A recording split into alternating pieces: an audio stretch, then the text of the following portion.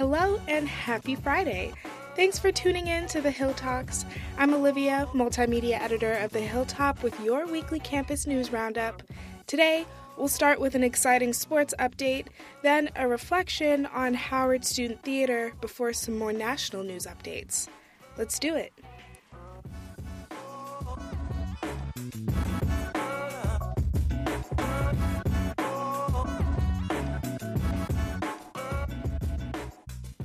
For the very first time since 1992, the Howard men's basketball team are MEAC champions, and they went on to compete in the first round of the NCAA tournament. On Tuesday, there was a send-off celebration in front of Crampton Auditorium as the team boarded their buses to Iowa for the first game against Kansas University, the number 1 seeded team. Students, faculty, our president, and everyone else was out there and excited to wish them good luck in that fateful first game against the Jayhawks on Thursday the 16th. Unfortunately, the Bison did lose, with the final score being 68-96. After a very tight first half, Howard seemed to lose momentum, but either way, congratulations, Bison, on a historic season.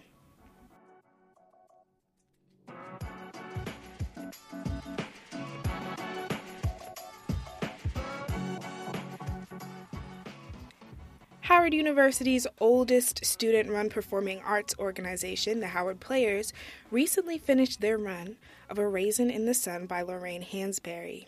Now, this was the first time that the renowned play had been reenacted on Howard's campus since 1986. The play tells the story of a Black family from the south side of Chicago who's trying to gain financial freedom through an insurance payout after the death of their father.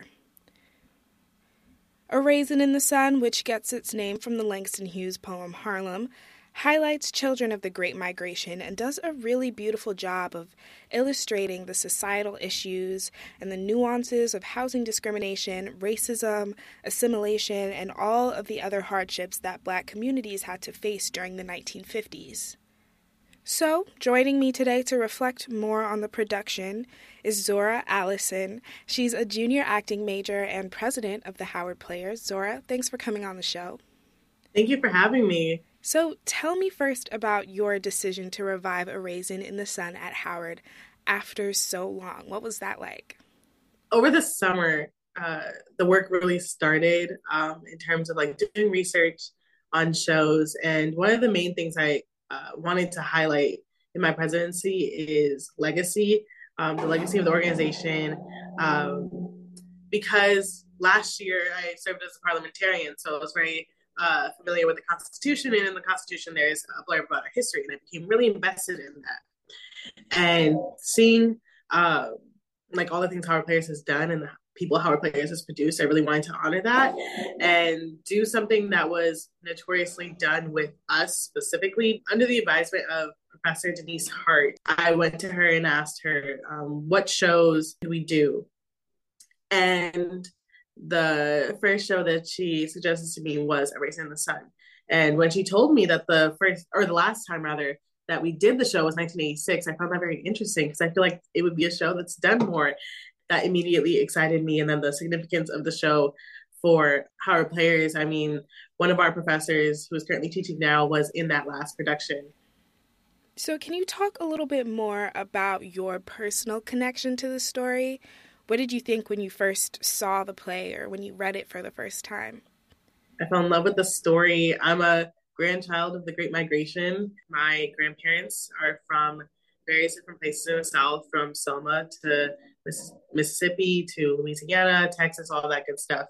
And very much connected to what it is to be Black in the Midwest. It's very interesting to navigate that, or the subculture of it is very interesting. And so I was immediately connected to that, and Chicago is so close to Milwaukee that there's such a connected flow of information, of culture, of slang, and all that stuff.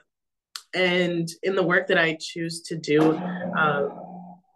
my main thing is doing it from a place of love and picking pieces that are written by playwrights who are writing for their people, not just for the appeasement of a wider multiracial audience. This is a Black play for Black people. And I fell in love with the story and the significance of what it means to have um, given this opportunity to the actors in the cast. What was the reaction like from the rest of the Howard players and the would-be cast? It was the worst kept secret. I tried to keep it a secret for so long. Once we officially announced it, everyone was really excited.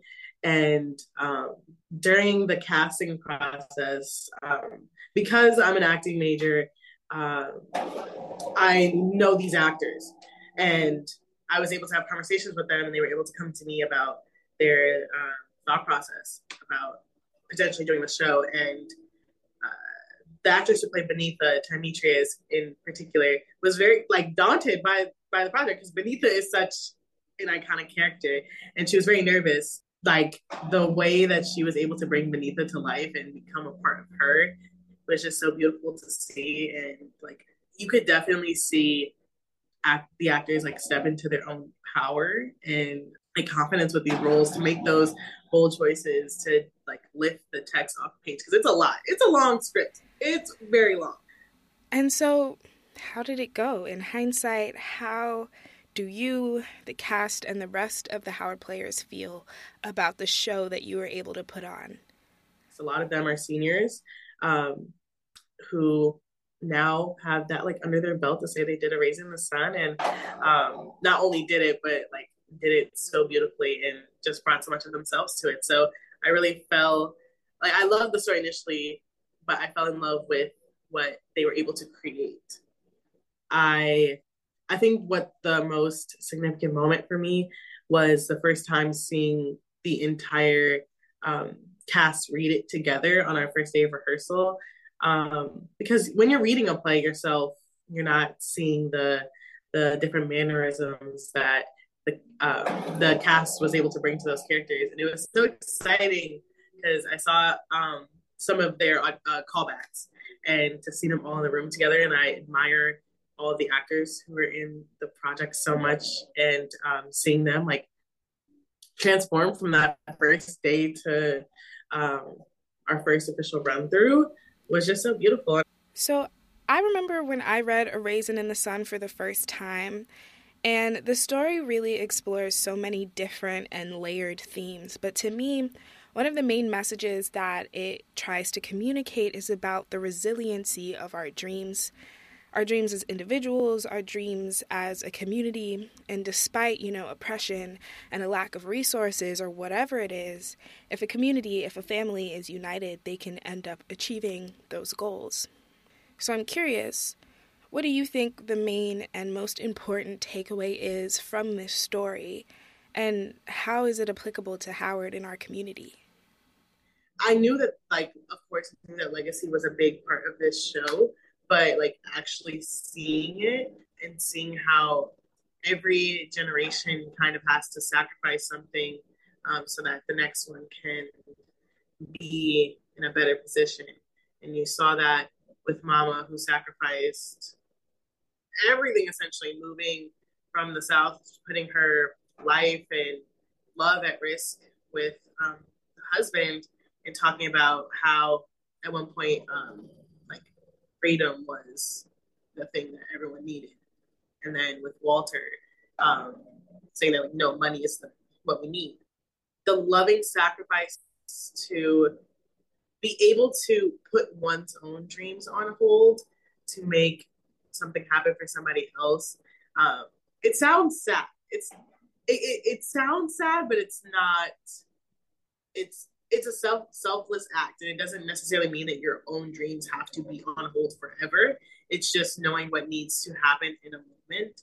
At the end of the day, we all have our dreams, and everyone in our circle in our lives have dreams, but community is the biggest thing, and seeing the common ground in that, and even on a less sentimental scale, even on campus, for example, if you have friends who are in different majors than you guys all have different dreams, but at the core of your connection with each other is community and love. And I see that in the show as well. And those are most of my questions, Zora, but I always like to ask, What's something that we didn't talk about that you think is really important to leave people with? I think the one thing is that A Raisin in the Sun being led or being written by a female playwright was something that was very important to us. And um, for me, crafting a female driven production team as well as a directing team, I think that's very important and things that we need to see more. There's not a lot of Black women behind the scenes. It's always wonderful to see Black women act and get their flowers there, but bringing female writers and directors and producers and technicians and all that stuff, it's also very important. I think that's something that A Raisin in the Sun was able to kind of bring to the campus a bit more. All right, Zora, thanks for coming. Thank you so much for reaching out. And to read more about this production of A Raisin in the Sun, read the full Hilltop article. It'll be linked below.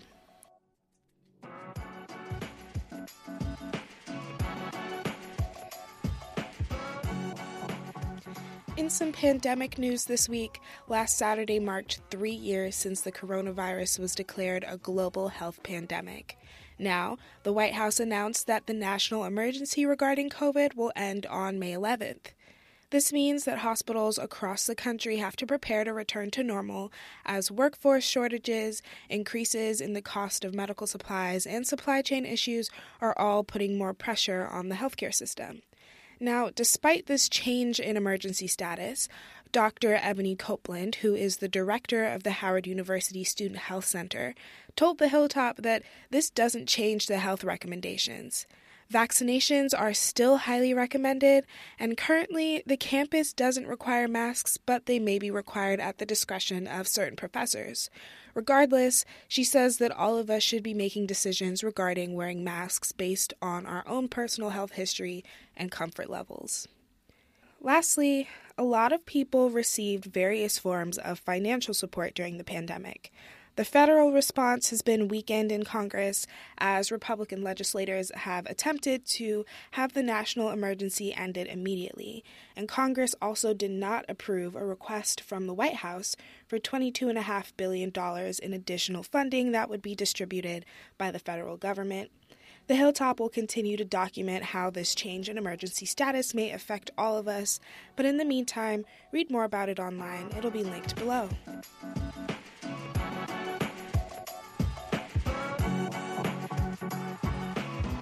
And that's all from me this week.